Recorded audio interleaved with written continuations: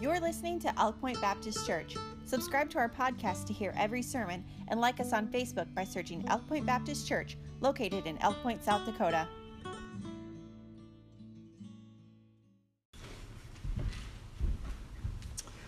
All right, it's good to be here again at Elk Point Baptist Church. I love preaching here. We're going to be in the book of Luke to start off. Luke chapter number 23. Luke chapter number 23. And a couple months ago I preached on the cross at Calvary and the cross and how it was a picture in the Old Testament of the cross, the picture of Jesus Christ and typology in the New Testament as well. And we're going to be kind of continuing with that, but we're kind of going to look at it all summed up. Old Testament, New Testament, and we're going to look at the cross throughout it all. And it's going to be Luke chapter 23 and verse number 33. Luke chapter 23, verse 33, and we're just going to read one verse this morning to start. This evening. All right. Luke chapter 23, verse 33, the Bible says, "And when they were come to the place which is called Calvary, there they crucified him, and the malefactors, one on the right hand and the other on the left." Let's pray. Dearly Father, Lord, I thank you so much for this day. Thank you so much for saving my soul and bringing us here this evening, Lord. I thank you so much for the work that you've done at this church, the answered prayers, Lord, and bringing us a great man of God, Lord. We lift him up to you right now and the family, and Robin as well, Lord. Help Robin get saved because of this, Lord, and just help your will to be done with that situation. I ask that you just speak through me here tonight, Lord. Take away every ounce of selfishness, every ounce of me in this message whatsoever. Help me hide behind the cross of Jesus Christ more than ever, Lord, and just help me bring glory to you in all that we do, Lord. I praise your name. I thank you. You're my best friend, my Savior, my King, my everything, Lord. And I say these things in the name of Jesus Christ. Amen. Luke chapter 23, verse 33. "And when they were come to the place which is called Calvary, there they crucified him." If what we just read does not compel you to reach others with the gospel, nothing will. If Calvary and Jesus Christ being crucified on the cross does not compel you to reach others with the gospel and be a witness, nothing will compel you. And that's what we're going to be looking at this evening. Our goal this evening is to be compelled by Calvary. Now, I looked up the word compel in the dictionary, and it means force or oblige someone to do something. It means urge, pressure, drive. So to be compelled by Calvary, you should be almost obligated or forced to want to reach others with the gospel, point people to Jesus Christ. We should be so pressured and driven to reach others with the gospel that we're willing to do whatever it takes to show people the cross of Jesus Christ. And hopefully by the end of this night, we are all forced to preach others and show others the gospel. We are all driven to show others the gospel. We are all compelled to show others the gospel and what it means to be saved by the grace of God. So that's what I want to look at here today, being compelled by Calvary. And we see that all throughout Scriptures. Number one, Calvary was prophesied by the Scriptures.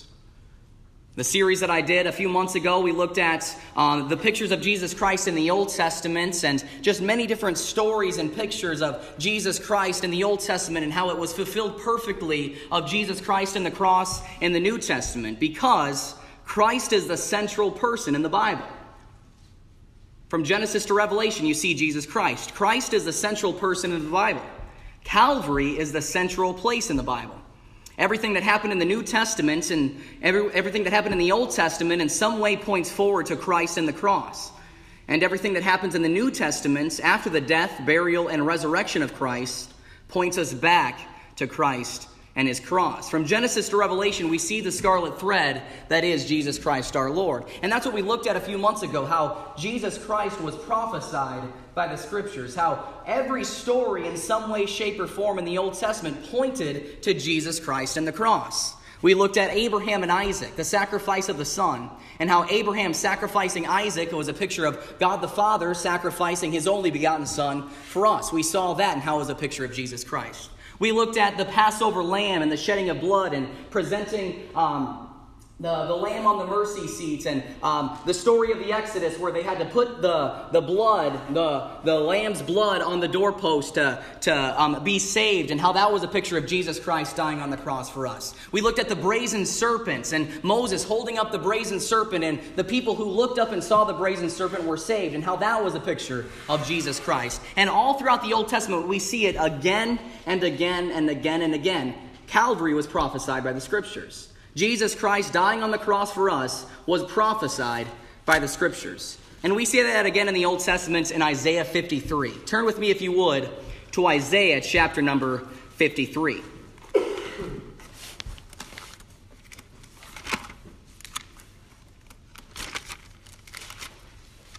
Isaiah chapter 53, this whole chapter points to Jesus Christ and the cross. I just want to look at a couple of verses here to show that it was prophesied by the Scriptures.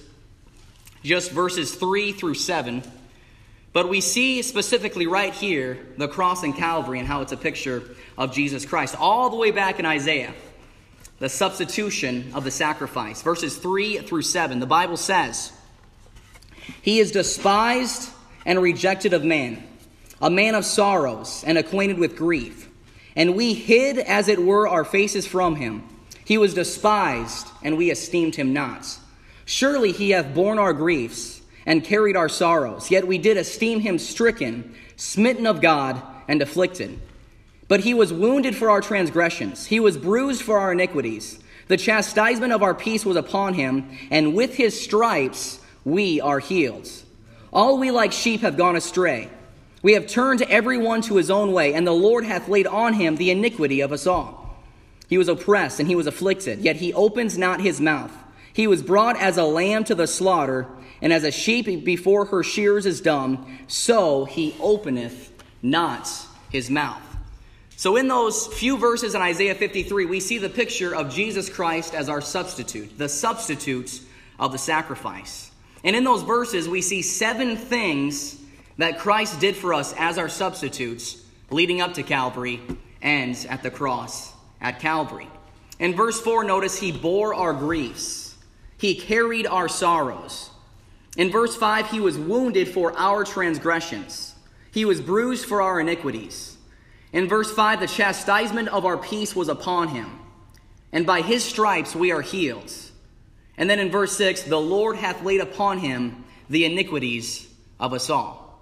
That's a picture of the substitution, what Jesus Christ literally did at Calvary. And now notice in these verses, we have the word our used 5 times, and the words we and us used 1 time each. You see, everything that he suffered for was for you and for me. He bore our sins, our shame, and our suffering at the place called Calvary. You see, Calvary was prophesied by the Scriptures. Old Testament, New Testament, it was prophesied. And did you know, at the cross at Calvary, when Jesus Christ hung there on the cross and bore our sins, 60 different prophecies were fulfilled at the time of Christ's crucifixion. 60 different prophecies were fulfilled at Calvary. You see, the only way you could come up with that is if it was prophesied, planned by God, and as if this was the Word of God.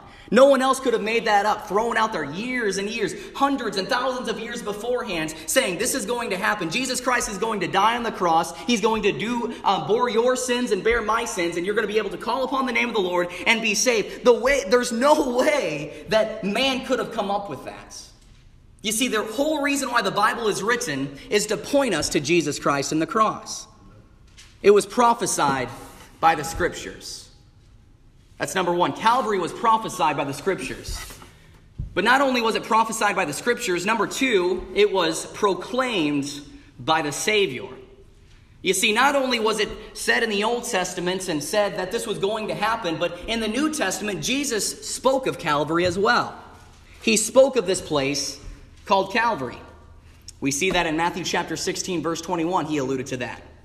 The Bible says, "From that time forth began Jesus to show unto his disciples how that he must go unto Jerusalem and suffer many things of the elders and chief priests and scribes, and be killed and be raised again the 3rd day." You see, he proclaimed it. He knew it was going to happen. He knew he was going to a place called Calvary. We see it again in John chapter 18, verse 37. The Bible says, Pilate therefore said unto him, Art thou a king then? Jesus answered, Thou sayest I am a king. To this end was I born, and for this cause came I into the world, that I should bear witness unto the truth. Everyone that is of the truth heareth my voice. So again, that's leading up to the cross at Calvary. He knew what was going to happen. Before the foundations of the world, the Bible says, Jesus spoke of this place called Calvary. You see, Calvary was not something that just happens.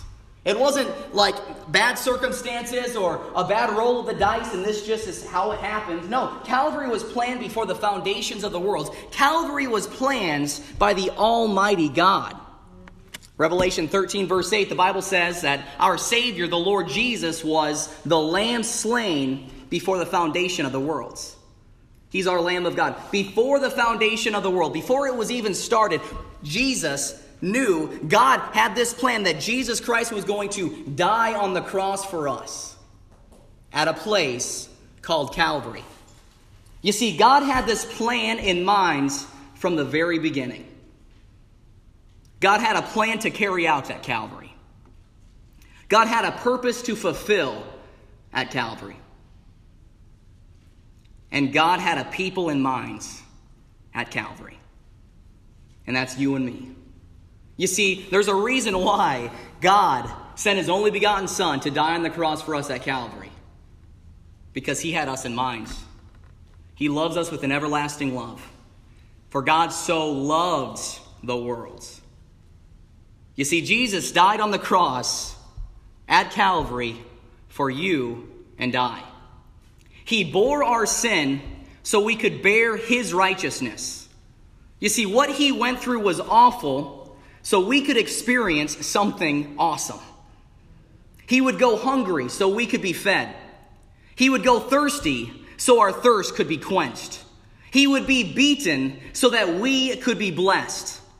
He would be stripped naked so that we could be clothed in His righteousness. You see, He did that for me. And He did that for you at this place called Calvary. It's something that was prophesied by the Scriptures. It was proclaimed by the Savior. Jesus Christ knew it. And the Bible says when He was on the cross at Calvary, you were on His minds. He had you on His minds. If that doesn't compel us to reach others with the gospel, I don't know what will. So we see what Calvary was. It was prophesied by the Scriptures. It was proclaimed by the Savior. But notice the place of Calvary as well. Number one, the place of Calvary was a place of vicious suffering. I can't even begin to describe the pain that He went through on the cross. The pain and humiliation. And not only that, Jesus knew what was going to happen. He knew everything. He looked into that cup. He knew the pain that He was going to go through, the humiliation, the shame. And on that cross, Jesus went through 6 hours of humiliation and suffering at this place called Calvary. Remember, His back had been scourged. His face had the hair plucked out of it. He had been smitten. He had experienced the crown of thorns upon His head. Now, in the heat of the day, He hangs on the cross to die the most agonizing death that was ever known to man. You see, Calvary was a place of vicious suffering. It was awful. It was terrible.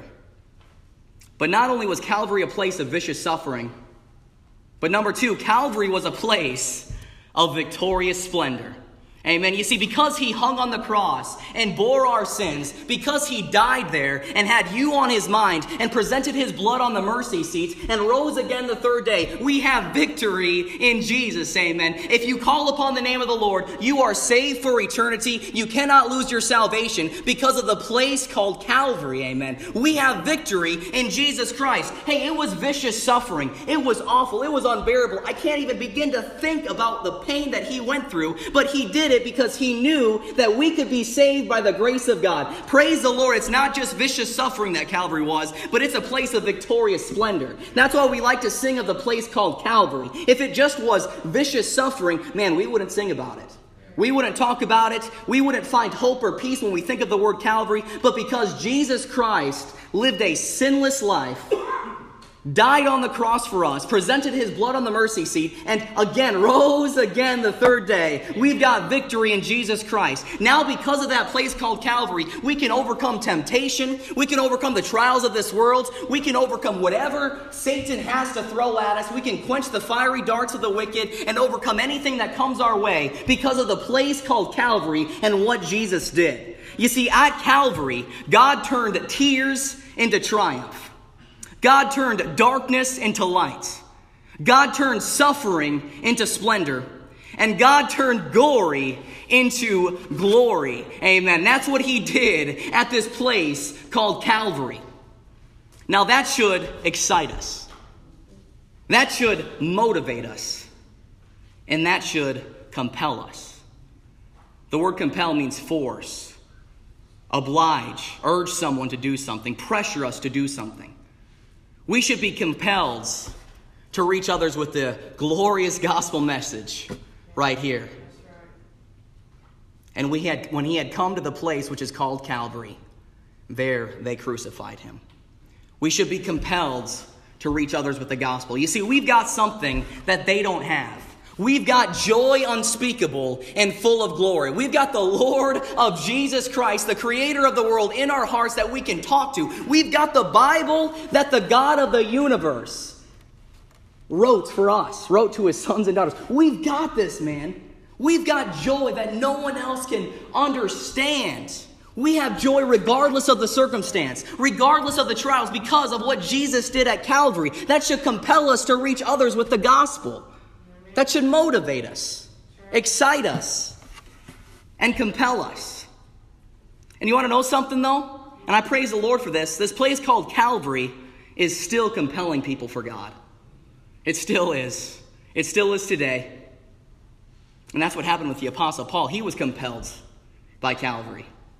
You know the story of the Apostle Paul? He was a persecutor to the Christians, and he hated it. And man, the Lord showed up and said, Paul, why persecutest thou me? He gets saved. And whenever he thinks of the place called Calvary, the Bible says he was compelled. A lot of times in the New Testament, you read the epistles, he was compelled by the place called Calvary. He was compelled by what Jesus Christ did on the cross. Galatians 6:14, written by the Apostle Paul. But God forbid that I should glory, save in the cross of our Lord Jesus Christ, by whom the world is crucified unto me, and I unto the world.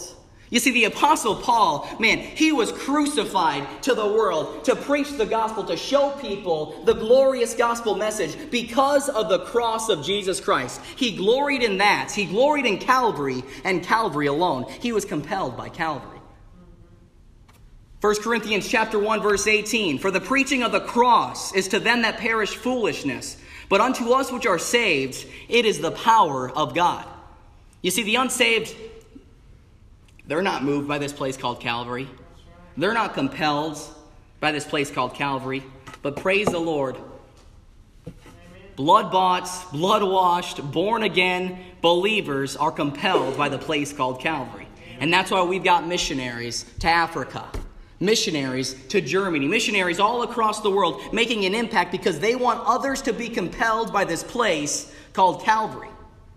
Now that's something that we need to do. We need to be compelled by Calvary. We need to have a passion for it and point others to the glorious gospel message. And there's 3 reasons why we need to be compelled by Calvary and how we are compelled by Calvary. Number 1, the reason for Calvary compels me to be saved. It compels us to be saved. You see, if you are not saved today, and I know I'm talking to a Wednesday night service, but if you are not saved today, you need to be. The Bible says that Jesus Christ is the way, the truth, and the life. No man cometh unto the Father but by me. There are not many ways to heaven. There is only one way, and that's through the shed blood of our Lord Jesus Christ. And him alone, what he did at this place called Calvary. And I'm telling you, so many different times, I love hearing the testimonies of how people got saved. I got saved because I didn't want to go to hell. But there are many, many millions of people who have gotten saved because they thought of the agony that Jesus went through at the place called Calvary. You see, the reason for Calvary compels me to be saved. Not only that, but number two, the reaching of Calvary compels me to serve.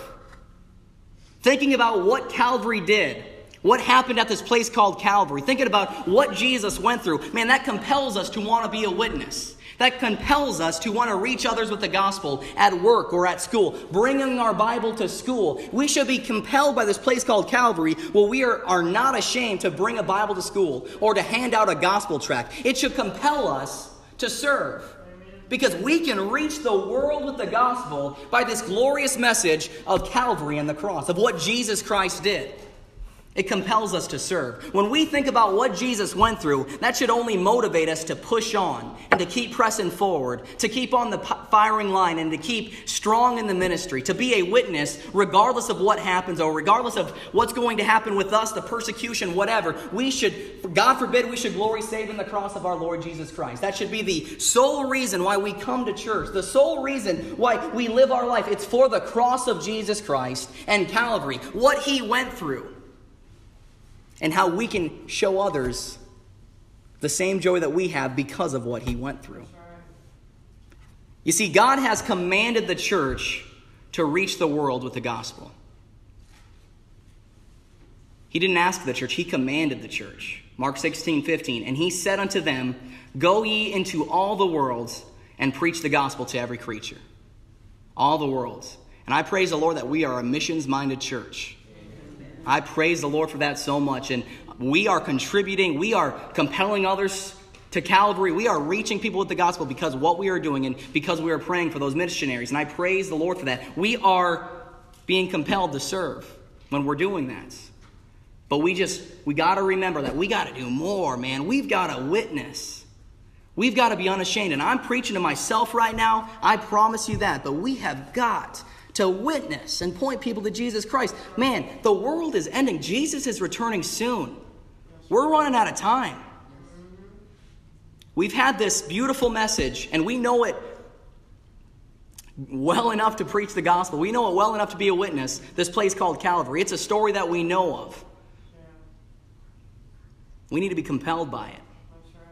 So we see the reason for Calvary compels me to be saved. The reaching of Calvary compels me to serve. And then number 3, the rejoicing of Calvary compels me to shout. Amen. You see, I am so thankful for that place called Calvary, for what Jesus Christ did on the cross at Calvary. I'm so thankful that because of what he went through, because of the agony, because of the vicious suffering, because he had the nails in his hands and the nails in his feet and got his beard plucked out from him, because of all of that agony and all of that awful thing that he went through, because of that I am saved. Amen. Because Jesus Christ went through that pain, he has now saved my no good, rotten, wicked soul. I exchanged my filthy rags for Jesus Christ's righteousness. Amen. That's something to rejoice about. Amen. That's something to shout about. Amen. I'm on my way to heaven. Amen. I've got a mansion in heaven. Hallelujah. Jesus died for me personally. He died for me. That's something to shout about.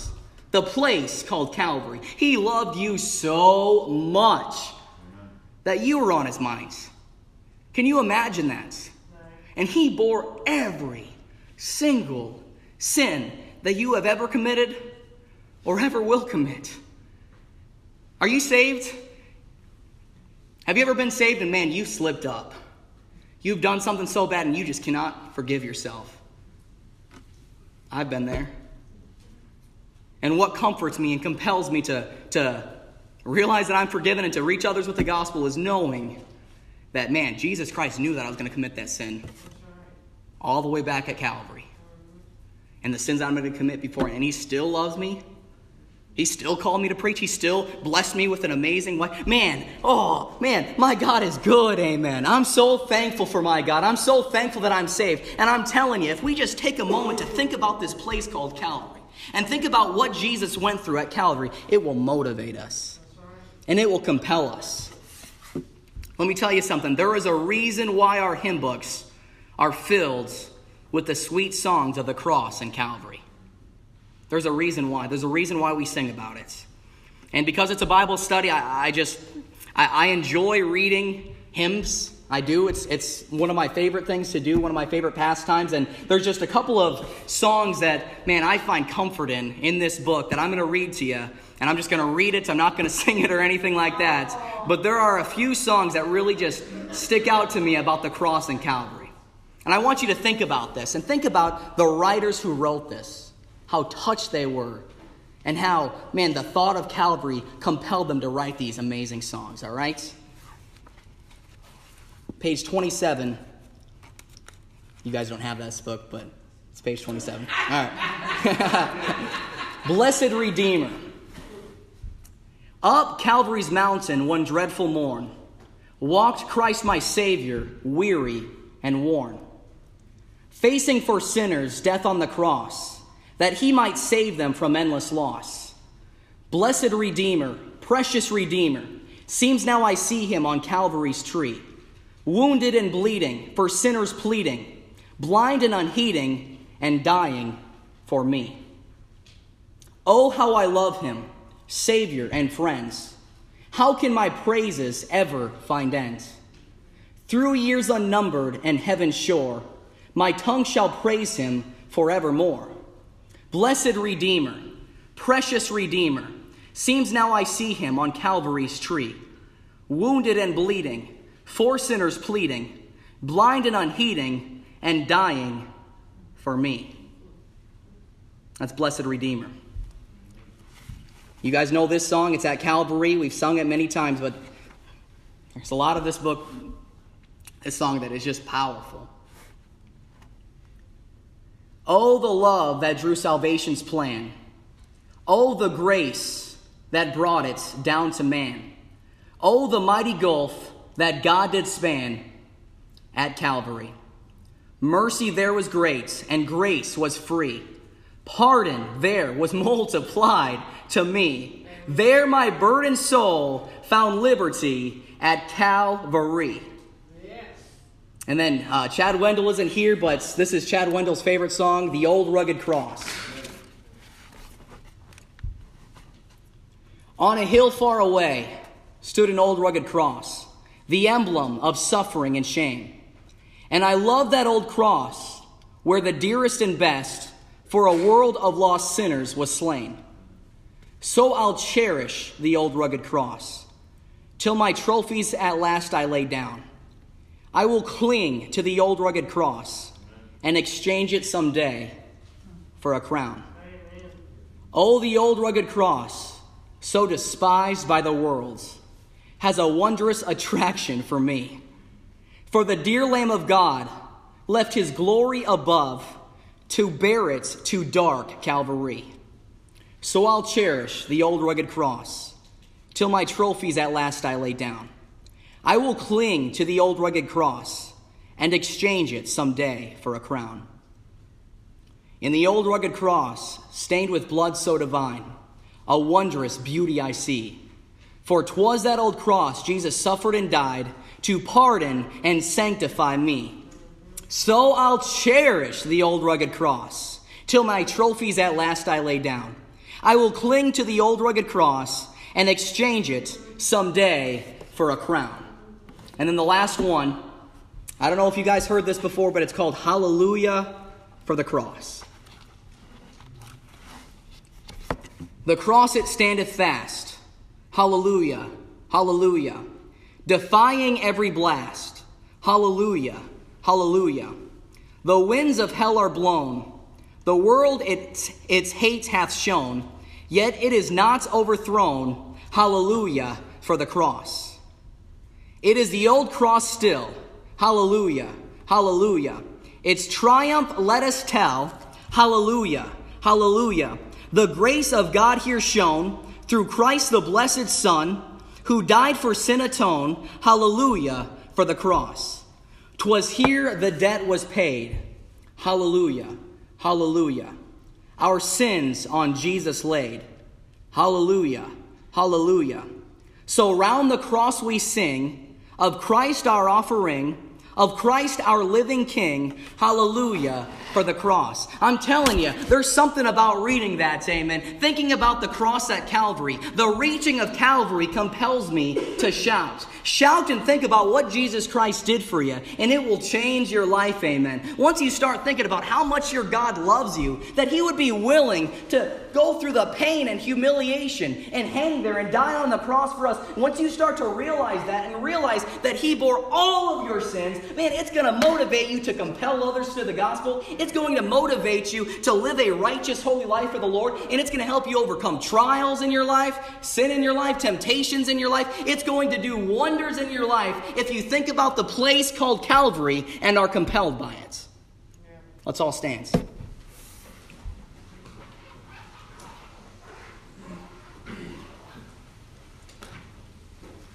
Are you compelled by Calvary? What's your number one burden in this life? Is it to reach others with the gospel? If it's not, then you're doing something wrong. I'm telling you something. I had to ask for forgiveness while I was studying this because that might not be my number one goal at times. It is now. And I pray that it continues to be. May we all be compelled by Calvary. The altar's open if you want to get right with the Lord. If you want to pray for a lost one.